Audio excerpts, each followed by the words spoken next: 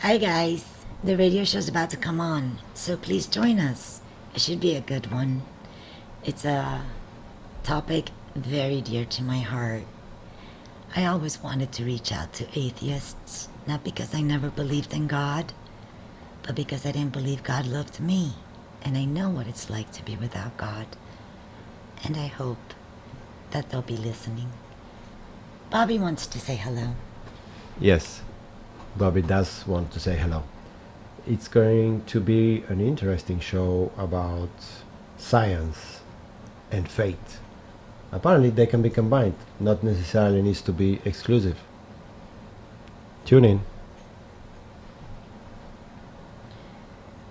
Well, a lot of people argue that science does not go with faith, that the two don't make sense. But today, we have a different story. I don't do well with the drama. And no, I can't stand it being fake. No, no, no, no, no, no, no, no. I don't believe in Nirvana. But the way that we love in the night gave me life, baby. I can't explain it. The way you hold me, hold me, hold me, hold me, hold me. Feel so holy, holy, holy, holy, holy.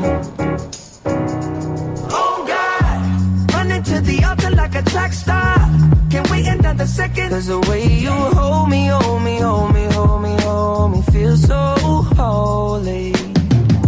They say we're too young and the pimps and the players say don't go crushing. Wise men say fools rushing, but I don't know. They say we're too young and the pimps and the players say don't go crushing. Wise men say fools are rushing, but I don't know. The rapper. The Cure with Amy Cabo. Life can bring many difficult situations: domestic violence, addictions, poverty, and even sexual abuse by your loved ones. Welcome, Amy Cabo and The Cure. Good afternoon, and welcome to the Cure Radio Show. I'm your host, Amy Cabo, with my amazing partner, Boris. But I deleted amazing, but thank you. Appreciate it. Our show is available live on your radio, also live through our app, The Cure, on any smartphone, and on our website, godisacure.com, as well as live streaming on social media all over the world. We're broadcasting live from Miami through satellite, available on 35 radio stations among 11 states, and soon after the show, it can be played on any podcast player, as well as next Sunday on SiriusXM, Channel 131, the Family Talk channel. This show deals with suffering, the tenacity of the human spirit, the will to survive, and the courage to keep moving forward, despite any obstacle, with the help of God, who enables us to help each other. We provide testimonials to let people know they're not alone, and as well as experts and inspirational speakers that can help. In this show, the testimony started with me, having been a survivor of child abuse well into young adulthood. I do believe we all suffer somehow, but with the help of God, we can be a source of healing for each other. For me, God was the only cure, but other forms of healing are presented as well to service everyone. Life is challenging, but there's always hope when someone cares. At least God does. The song we played earlier was Holy by Justin Bieber and Chance the Rapper. And here's my take. Some of us tend to minimize and become proponents of less is more. The less it is about us, less trauma we will feel, as constantly others is more rewarding and more real. There will always be all kinds of challenging moments, as life always comes up and down. It's okay to be hurt, as there's no nirvana until we reach heaven. Only God can turn it around. When God holds us, it's truly holy, a transformation difficult to explain, a peace felt within, and greater understanding, while feeling loved despite any pain. And that's what God can do for us. Allow only what we can handle. almost as if everything life throws at us bounces right off. What would life be like if there was not a God, or if we questioned his existence in the name of science? One does not have to exist without the other, and there's such evidence to that fact that a movie was created about it. So today we have Stephen Huff, the executive producer of the movie Against the Tide, which scientifically proves that God exists. Having received degrees in physics from Hampton-Sydney College and California Institute of Technology, Steve went on to serve in the intelligence community, followed by establishing his own companies in Unix systems integration and geospatial imaging.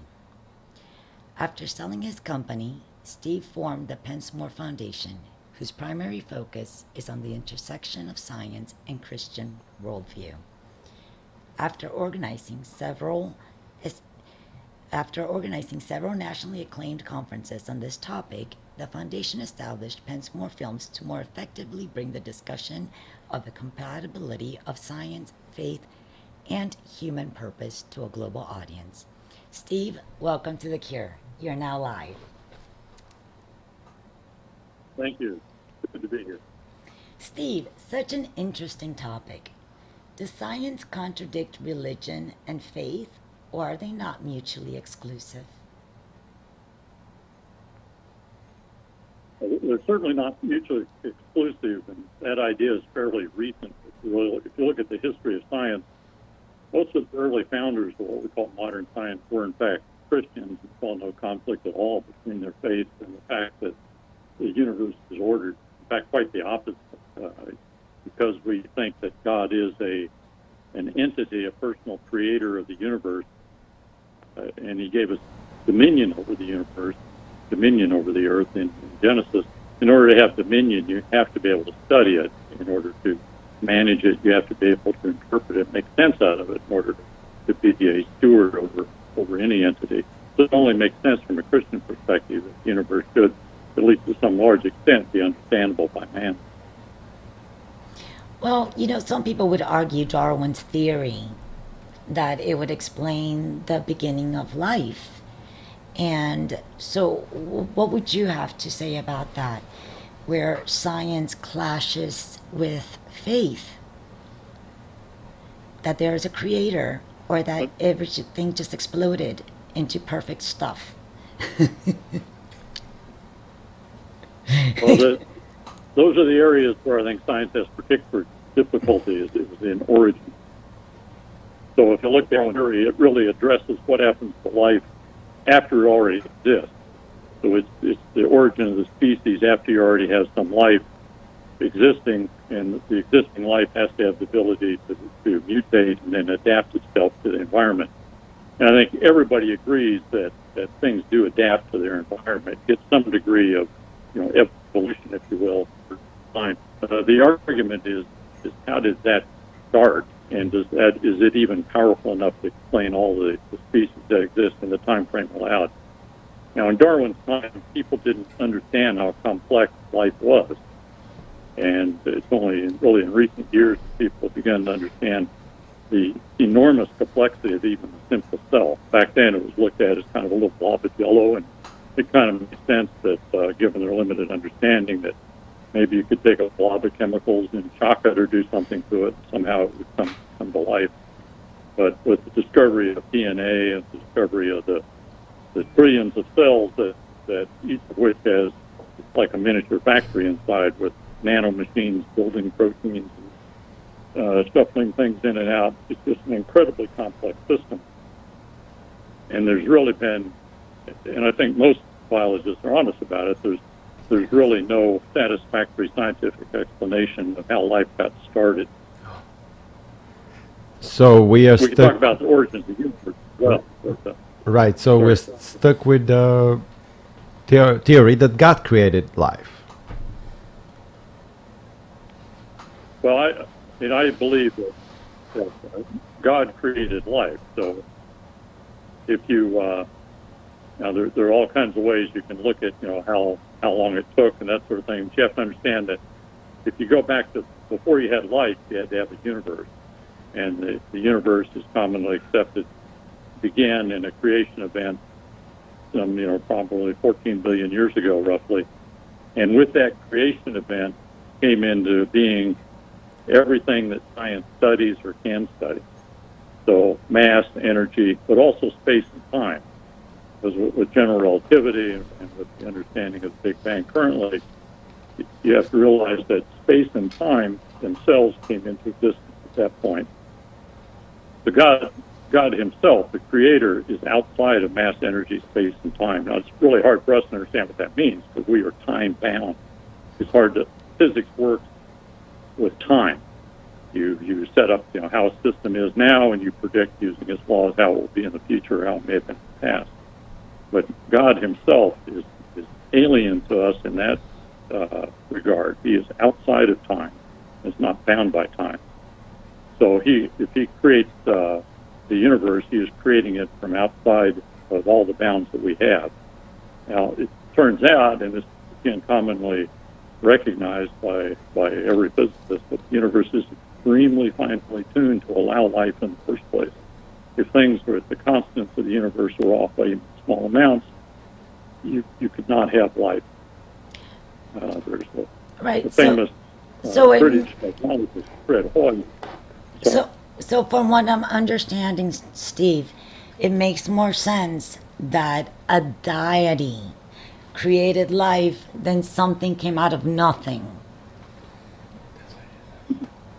Well, yes, but also you have to realize that something came out of nothing, they don't mean nothing. So when a physicist says the universe from nothing, they don't mean nothing the way you and I mean it when we speak in general terms. They mean a quantum vacuum in which all the laws of physics are already operating.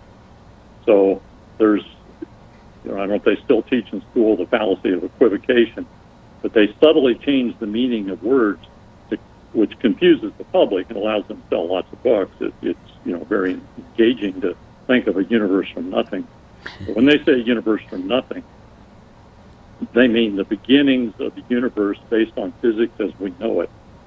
There was a very famous scientist, Richard Feynman, probably the top physicist of the second half of the 20th century. That's why I want to explain why integrating science and faith is so important when we return after this short break. Stay with us. We would love to hear from you. How do you see science, separate or as a part of faith? Call us 1-866-34-TRUTH. 1-866-34-TRUTH. We will be right back with Amy Cabo and The Cure. Amy Cabo and The Cure. This show deals with suffering, the tenacity of the human spirit, and the courage to keep moving forward with the help of God. I want people to know that there's hope. I was forced into my abortion because I didn't think I had a choice. I want people to know there's choices. Well, Amy, my heart is breaking. I just want you to know that I love you and I thank God for you. Amy Cabo and The Cure. Every Saturday at 1 Eastern on the Truth Network. I'm addicted to the way you hurt, the way you contradict me. I swear everything look worse at night. I think I'm overthinking. I don't care who I might hurt along the way. I'm sinking into every word. I don't care if you're lying when I'm drinking. So tell me pretty lies, look me in my face. Tell me that you love me, even if it's fake. When you can leave me on and leave these questions in my sheets, I'm under it. I made my bed and I'm still wondering. I'm wondering why do all the monsters come out at night? Why do we sleep when we want to hide? Why do I run back to you like I don't mind if you ruin my life? Why am I a sucker for all your lies? Strung out like laundry on every line. Why do I come back to you like I don't mind if you ruin my life? Thinking about you, you're in my head. Even without you, I still feel dead. Why do I run back to you like I don't mind if you ruin my life? Dead, thinking about you, you're in my head. And now we will continue with Amy Cabo and The Cure. Welcome back to The Cure with Amy Cabo, and thanks for tuning in. Remember that you can listen to the radio show live through our app, The Cure with Amy Cabo, or later as a podcast, whatever podcasts are. The song that just played was Monsters by Black Bear. I thought I was addicted, and I was destined to be hurt. The enemy's misleading. The night can be deafening and darkening, and if we entertain the negativity, we see our spirits slowly fading. So many times it looked attractive, pretty bold, staring at us when life was difficult to face.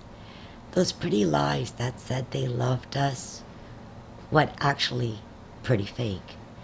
Those monsters, they do come out at night, the ones that have us thinking about the things that bring us down and the actions we will regret that take away our fight. Little did I know that not even medications did I need as long as I chose God. It was truth that ruled my head, and life revived within all that had been dead. You keep on rhyming. We should probably do a poem or something. We're talking to Steve Huff, showing that God and science are not mutually exclusive. Are or are not? Are not. There you are. Okay. Steve, you have been involved in many projects helping integrate science and faith. Why do you think it's important? Well, I think it's important because it goes back to the essence of who we are. If you look at a lot of the problems that we have in society today, because people look at other people in radically different ways. I mean, if you look at your fellows and you say you're a child of God, you have a very different attitude toward them and their worth, and you feel very differently about your own self-worth than if you take the scientific materialist view that you're a bag of whirring atoms that evolve randomly over a few 100 million years to billions of years. And that is really such a fundamental point that makes it difficult to bind together any society or to have a reasonable conversation. And unfortunately, it affects people in very deep ways. If you were raised in society, say, 200 years ago, where essentially all the leading scientists had no difficulty, then you have a very different view of your own self-worth. Today, if you're raised in a scientific materialism context, which is the case for many, many people today, many people have never darkened the door of a church. All they know about Christianity is what they hear from popular culture. They think of themselves as basically chemical robots with no soul, with no eternal aspects to them. There is no God, there is no value to their life. And that leads to the kind of totalitarian and communist abuses that we've seen over the years. So I think it's critically important how we see ourselves, how we see our own worth. Yes, this is a broken world. The Bible tells us that this world is cursed. We walked away from God, or Adam walked away from God. The day will come when we'll walk more directly with God, but that day is not here yet. Yes, we're living in a broken world, but there is something very special about us. Consciousness and our sense of morality, our sense of right and wrong, our sense of wanting to worship God, those are all very real, and they're actually all more fundamental than physics itself. I look at physics as being basically God's will, the instantiation of the universe for us to live out this current life. But physics does not rule God. God rules physics. As far as say, there's a very famous Professor Feynman who was an atheist, but he talked about physics as discovering the rules of the game. God is the one that makes the rules of the game. Physics cannot explain why there are rules to the game or why those rules are so finely tuned without themselves resorting to sort of fairy tales of multiple possibility of infinite numbers of universes, so we just must happen to be in one that works. Well, that is purely a metaphysical statement. You can't test it. It's not science. So I think everybody has to ask themselves what really makes the most sense for the kind of world that we see ourselves in, the kind of feelings that we have, our desire to worship, our appreciation of art and music, our sense of right and wrong and morality. Is that really explained by random mutations and creatures that adapt themselves better to their environment? But then what's the point of mathematics? What's the point of a brain that can understand mathematics, much less art or music? I wanted to pick up on something that you mentioned about totalitarianism. So I'm from Bulgaria. It's an ex-communist country, and religion was forbidden. I remember these times.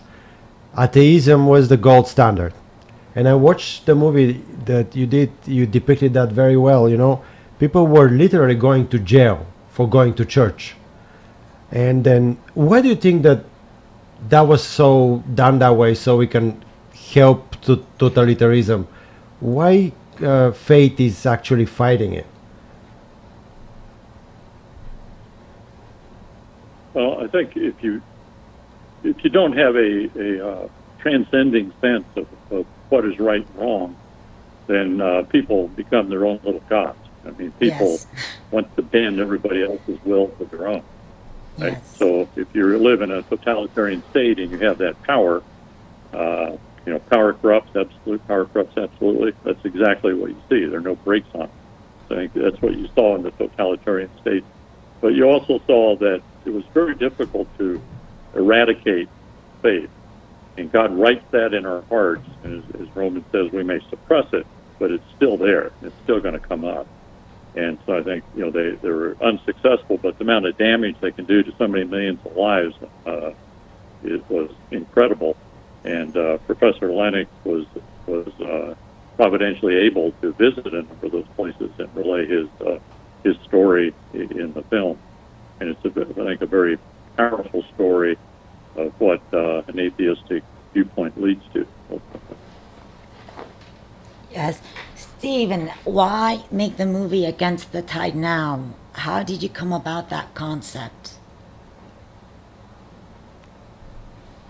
Well, we'd started to address this topic through a series of conferences several years ago, and the conferences were very engaging to the people that were able to attend, but only small numbers of people can attend conferences.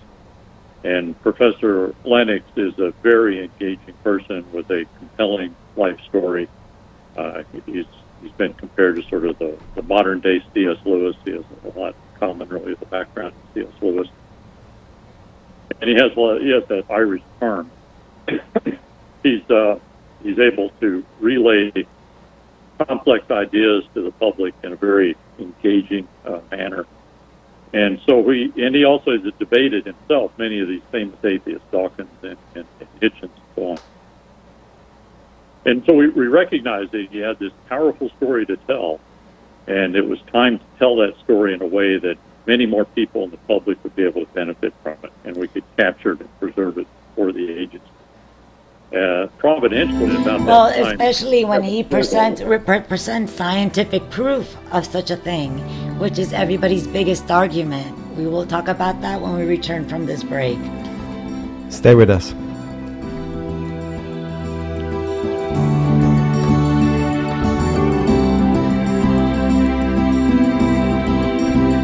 We will be right back with Amy Cabell and The Cure. This is a Love Language Minute. A listener writes, Gary, I'd like to start a marriage discipleship group at our church. Where do I begin? I think you begin by talking to your pastor. Let him know your passion, let him know your vision, let him know what you would like to do. I suggest you start very simply. Choose 5 couples in your church that you think have a fairly good marriage, and tell them that you're choosing them because you think they have a healthy marriage, and you want to have the experience of leading them through a marriage enrichment program. And then you choose a program. You can choose some from my materials, or you can choose from other materials, and you take those 5 through the program. At the end of that, 1 or 2 of them will say, hey, we could lead a group like this. You recruit them, you let them lead the next group, and then you start another group. Doesn't take long until you're taking really scores and scores of people through a marriage enrichment program. Dr. Gary Chapman is the author of The 5 Love Languages. For more answers, visit StartMarriageRight.com. We were cocaine, playing milk and honey. Dysfunctional, I was a junkie. Someday this will all be funny. Oh, I know everything worked out the way it's meant to be. But honestly, if I had the chance, I would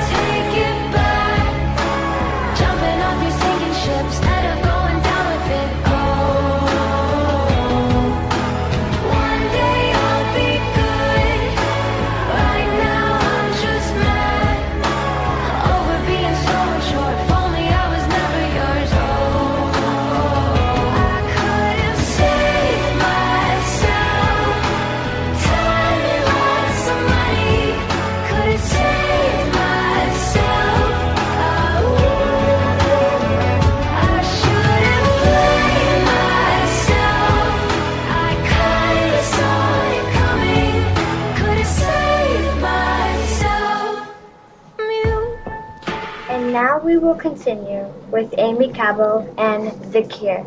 Welcome back. And remember, we're live every Saturday at 1 p.m. on your radio, on our app, The Cure, and our website, godisacure.com. All shows are available also as a video podcast. Just look for The Cure with Amy Cabo, whatever podcasts are. iTunes, maybe.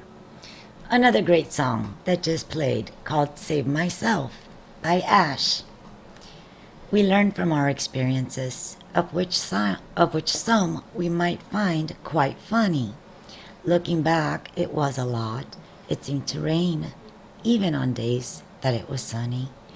God saw us through our times of playing milk and honey and worked it out for the good because he always saw it coming. It's a process in the making. It can be difficult and long, only making us mad. But as we mature and grow, we stop the blame. We give it up, the fame and the shame. We can save ourselves, certainly money and time, always moving forward with God who strengthens us, for his providence is divine. You're doing it on purpose, aren't you? Like rhyming. We're talking to Stephen Huff about faith and science. Stephen, we talk about all these things, you know, you're a technical person too. Do you have questions sometimes about faith? Were you raised a Christian? I was raised in a Christian home and in a basically Christian society at that point. But I had a lot of questions as a young person. I was always very interested in physics and you know, even back then I had a lot of questions about how Christianity could be reconciled. And I didn't find a lot of good answers until much later. And that's one of the reasons why I wanted to do this film Against the Tide, is to bring this kind of information to, you know, to younger people today. The information is out there. You just have to seek it out. And be comfortable with the intersection of science and faith does not mean you have to be a scientist or have to have advanced math skills. It's really pretty elementary logic. And Professor Lennox, although he's a mathematician, he won't lead you through a lot of mathematical proof. He dissects the basic logic, and it's not that you can prove that there's a God. It's that you can show a preponderance of the evidence, and you can certainly demonstrate that there is no conflict between science and God. That's what's different today, is the claim that science somehow is disproven God, that somehow science has given God nothing to do, that science explains everything, that physics explains physics, and that's just simply untrue.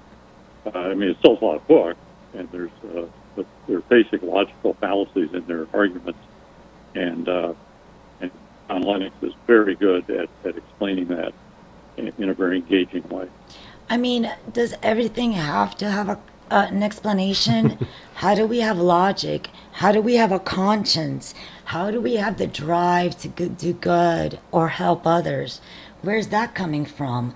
Our strength, our knowledge? Because I swear I say things that come to me for the first time. I'm teaching myself too. So where does all that come from? You know, it's impossible that there isn't a creator behind it. The way that there's so many symbiotic relationships in the world, how intricate and complicated our body systems are, and our minds. Could this have arrived from nothing? It's almost so perfect it had to come from someone perfect. Well, I think that the key, this whole business of consciousness is completely unexplained by science. I mean, you can imagine, I don't know how you would get it started in the time allowed, but you can imagine if you had a robot that was self-replicating and it adapted itself better and better to the environment, it might be better at extending its lifespan and propagating itself and so on, avoiding its enemies. But how does it become conscious, and what does consciousness even mean?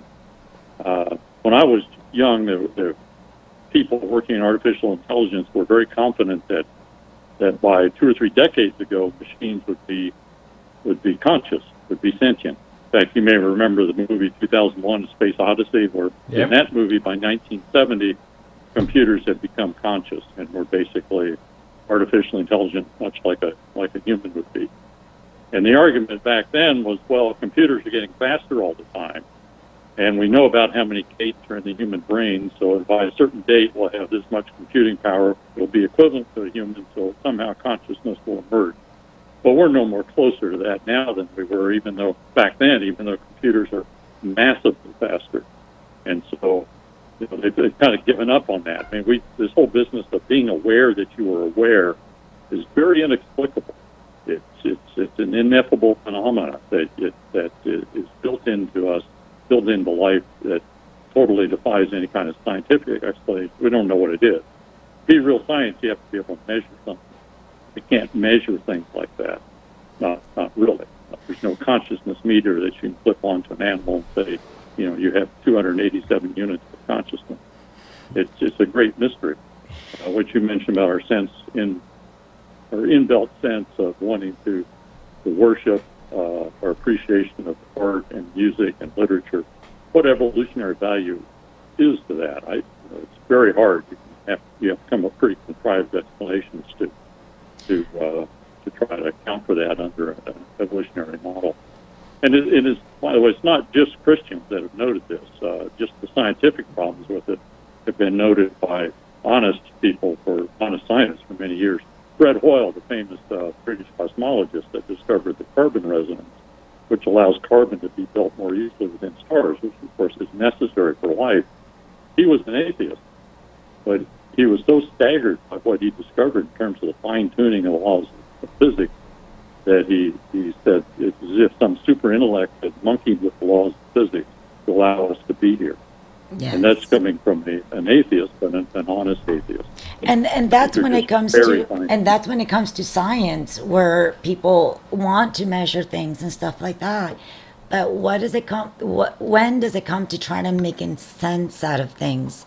That people could originally believe in God, but then they see so much tragedy, or they experience so much tragedy, they wonder, how can a God that loves us allow this? And therefore, there must be no God. Well,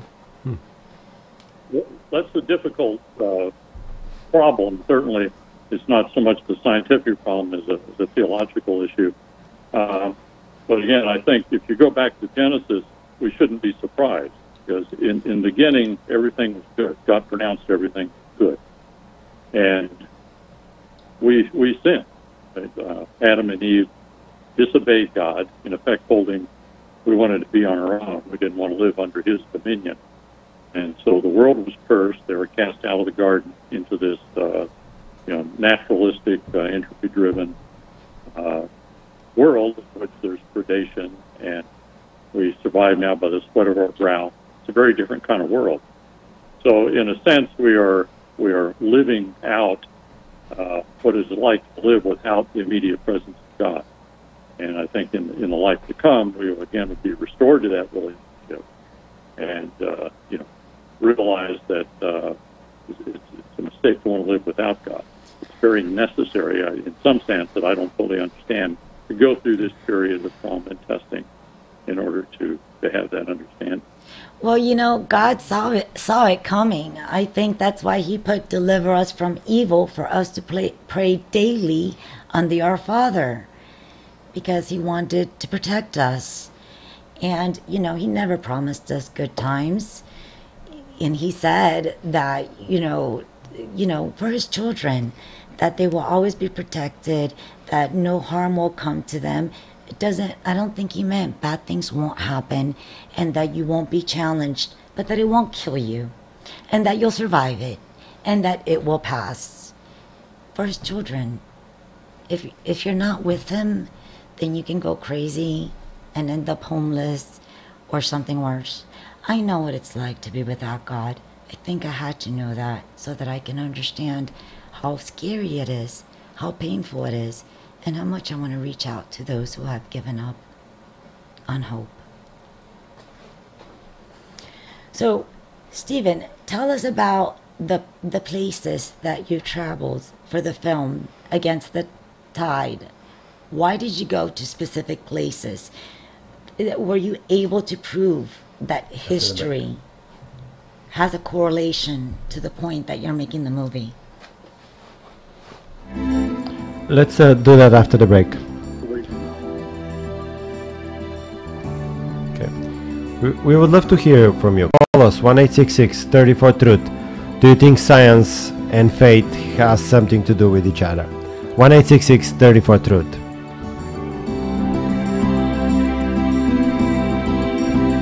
We will be right back with Amy Cabell and The Cure. Amy Cabo and The Cure. This show deals with suffering, the tenacity of the human spirit, and the courage to keep moving forward with the help of God. I want people to know that there's hope. I was forced into my abortion because I didn't think I had a choice. I want people to know there's choices. Well, Amy, my heart is breaking. I just want you to know that I love you and I thank God for you. Amy Cabo and The Cure. Every Saturday at 1 Eastern on the Truth Network. Brian Loritz knows that as a young man, he got a head start in life at home. Because I had an intentional, godly dad who invested heavily in me, that just fast-tracked me in life. And that's the power of an intentional dad. We'll talk about the powerful difference dads make this week on Family Life Today.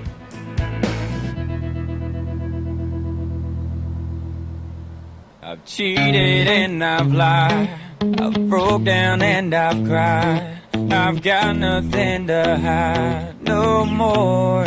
I've loved and I've hurt, broken people down with words, more grace than I deserve for sure. Known to be crazy, known to be wild, mama had herself a little devilish child, ain't no stranger to the troubles at my door. I've been at the wrong place at the wrong time, chasing all the wrong things most of my life, and every kind of loss that you can't find, but I got one thing right. Been the kind of guy girls mamas don't like, running with the wrong crowd on the wrong nights, 'cause I've been wrong about 1,000,000 times, but I got one thing right. You I got you, I got one thing right, saw right through my pain. And now we will continue with Amy Cabell and The Cure. Hi, and thanks for tuning in. We're live every Saturday at 1 p.m. Eastern on your radio, on our app The Cure, and on social media. Look for GodIsTheCure.com. Later the show will be available as a podcast. Just search for The Cure with Amy Cabo, whatever podcasts are. Please subscribe so you don't miss an episode. The song that just played was One Thing Right by Marshmello and Kane Brown. I have been all sorts of things and experienced quite a lot. It's helped me to be more understanding and paved a way for helping others. I've broken down to feel more human and realized how much I needed God. Despite how wild and crazy I once was, feared by most and laying low, dodging troubles that showed up constantly at my door, God never gave up on me, even when I did on him. I was lost and mostly wrong, running with the wrong crowds and searching for happiness that could not last. Everything I gained did not work out as I carried a dark cloud, as if I carried a dark cloud, until God brightened the way and I realized his love was real and here to stay. That was the one thing I did right, as everything soon after fell into place. I handle everything much better. As long as I stay close, I can keep up the pace. Even timing seems on my side, and everything works out as long as I abide. And now from God, I no longer hide. More grace than I can imagine I have received for sure. It's more than what this world can offer, it's that which will endure. We're talking to Stephen Huff about science and faith. We have a guest on the line. Let me see if I can. David, you have a question? I had a comment. Comment. Go ahead. Yes, sir. I heard someone mention that they were still. It sounded like someone still has a question whether God exists or not, and I think we're missing a bigger point here, that God was incarnated in a man, and his name is Jesus the Christ, and he existed for roughly 33 years, as we know, in the flesh, before he was crucified and resurrected to be with the Father.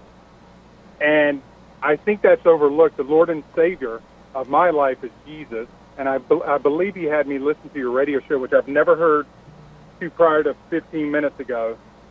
And I'm sitting here in the pickup truck with the wife and the kids, but I believe we definitely do not need to overlook the most important thing in our lives is the creator of mankind is Jesus. If you go to John 1 in the book of life, you will see that Jesus is the Word of God.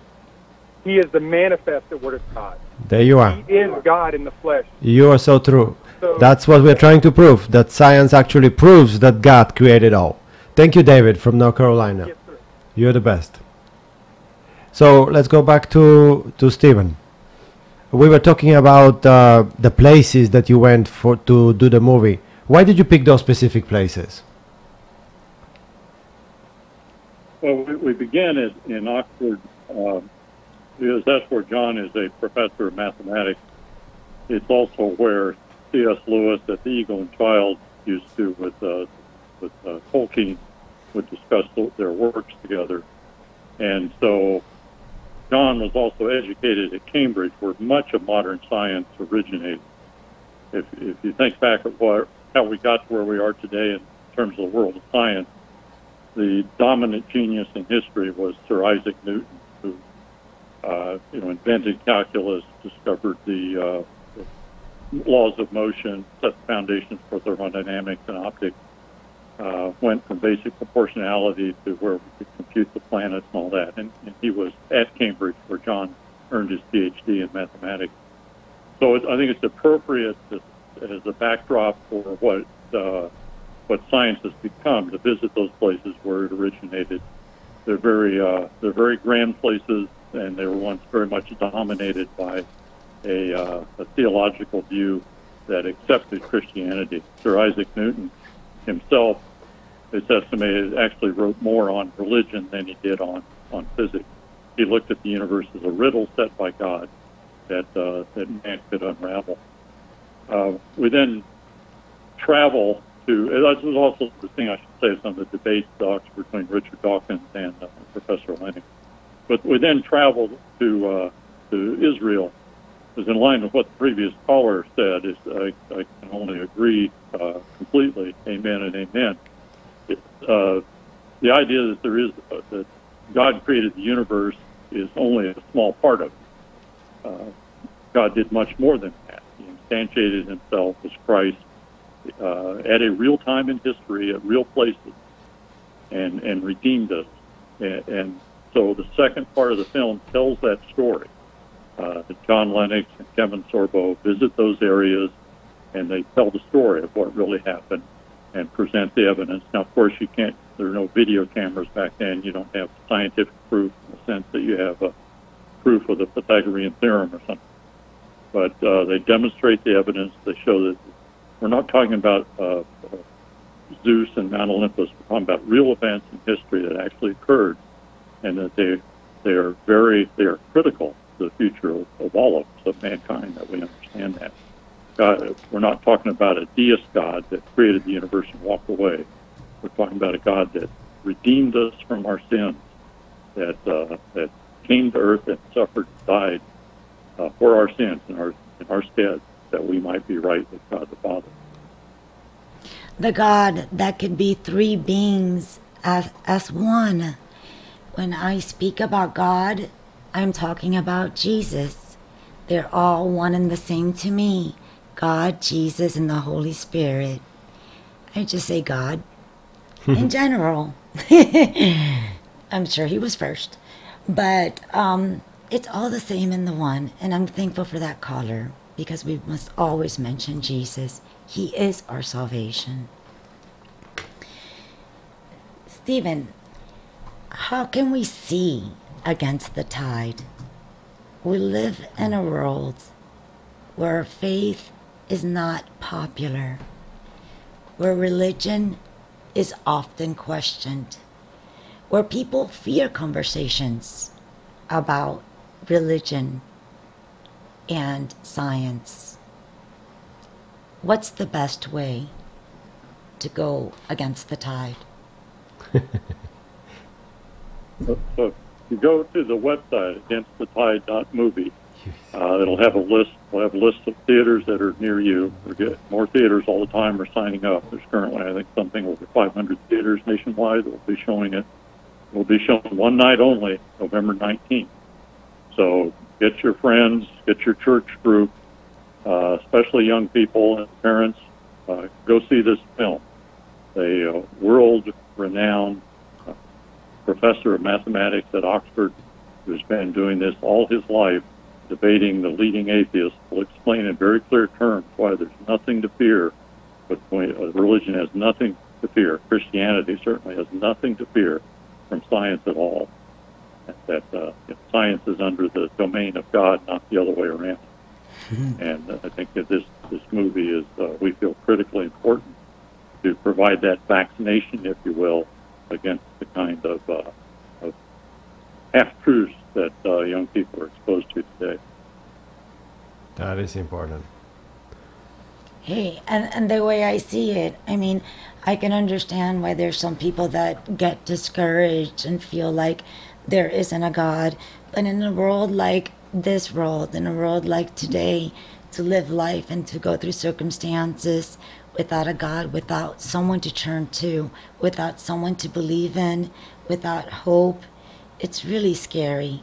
And even if you didn't believe him, would you rather be wrong and say, oh, there's no God, and find out later you were wrong? Or would you rather say, oh, there's a God, We have only a few minutes left. and find out later you were right? This is the end of the show, guys. So we're going to close out. I know that just in case there's a God, I'd rather be right. Yes, you are right. Thank you, Steve Huff, for being on The Cure, helping us show to our listeners that faith does not exclude science. And more information on his movie Against the Tide can be found on Against That movie. that movie. And also, faith, I mean, science doesn't exclude faith either. So we're going to finish with a prayer, guys, as we always do, if I don't hit the microphone again. A scientist's prayer. Yeah, we found a nice one. Dear Creator God, today we are seeking to understand more about you and the way you made the world. We know your thoughts are as high above ours as the heavens are above the earth. Isaiah 55:9. But we also know you love to fill us with your wisdom when we ask for it. James 1:5. We come to you knowing you have all the power and authority. Matthew 28:18. It is only when we fear you and place our mind under yours that we can really know anything. Proverbs 1:7. Remembering you is also what we need to develop theories and think through how to use the facts we uncover. Proverbs 8:12. Thank you, Jesus, for being the root and foundation of science. John 1-1-4. The word equals logos. Thank you for translating God's truth into a language we can understand. John 1:14. John 14:9. Please guide our thoughts and actions to the best way to uncover the truth. Bless us with wisdom to see what natural people would never dream of looking for. Most of all, Lord God, we ask that all we discover may reveal more of your glory. May we recognize in a deeper way your genius, orderliness. 1 Corinthians 14:33. And beauty. Psalm 27:4.